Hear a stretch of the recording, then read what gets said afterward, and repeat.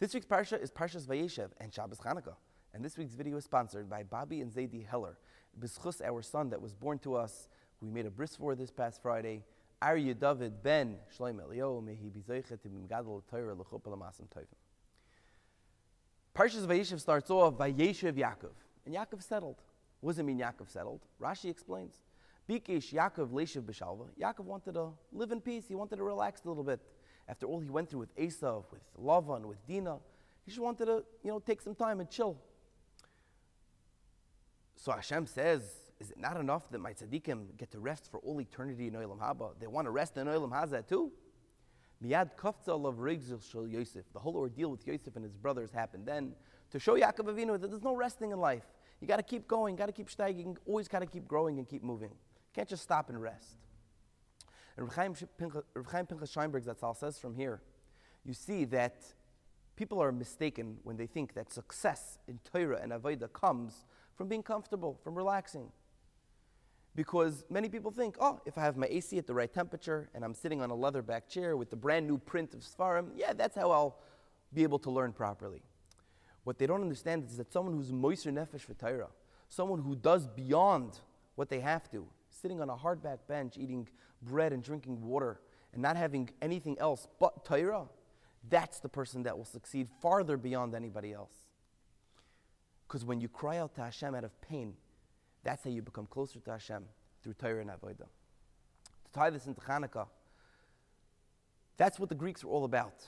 The Greeks were all about nature, about physicality, about being who you are, about exercising, about comfort.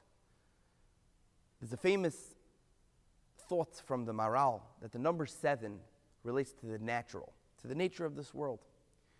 There's 7 skies, 7 seas, 7 days in a week, 7 colors in a rainbow. 8, the number 8, connotes supernatural, al hateva, beyond nature. Because 8 is something that us as Jews take the 7, take the natural, and improve upon it. Bris Milah, for example. God created us in a certain form, in a certain body. But we have a mitzvah to take that body and improve upon it, make it even better. Remove the arla, remove the foreskin. Because that is our avodah as Jews, to take what God gave us and work our whole life to grow and achieve and become better and greater. Shmini Atzeres is the 7 days of Sukkot, which are natural, and then the Shmini Atzeres is the day we long to get closer to Kadosh Baruch Hu. And that's Chanuka. Because as I said, the Greeks were all into nature. They abolished the mitzvah of Bris Milah because they didn't want anyone to grow, to achieve, to steig. They wanted us to stay the same, to be nature, to be part of nature. That was their goal. That was the Olympics, that was sports, that was everything. It was all about their physical body. But by us, we understand that this ruchnius goes on top of gashmius. It's even more important. And that is why there's a famous Maisa with Rebbe Akiva and Turnus Rufus Harasha, where he asked Rebbe Akiva, whose acts are better, HaKadosh Baruch Hu or mankind? And Rebbe Akiva said, mankind. They had a whole back and forth, and at the end, Rebbe Akiva pulled out straw, some wheat, and a Danish. And he said, which one would you rather eat?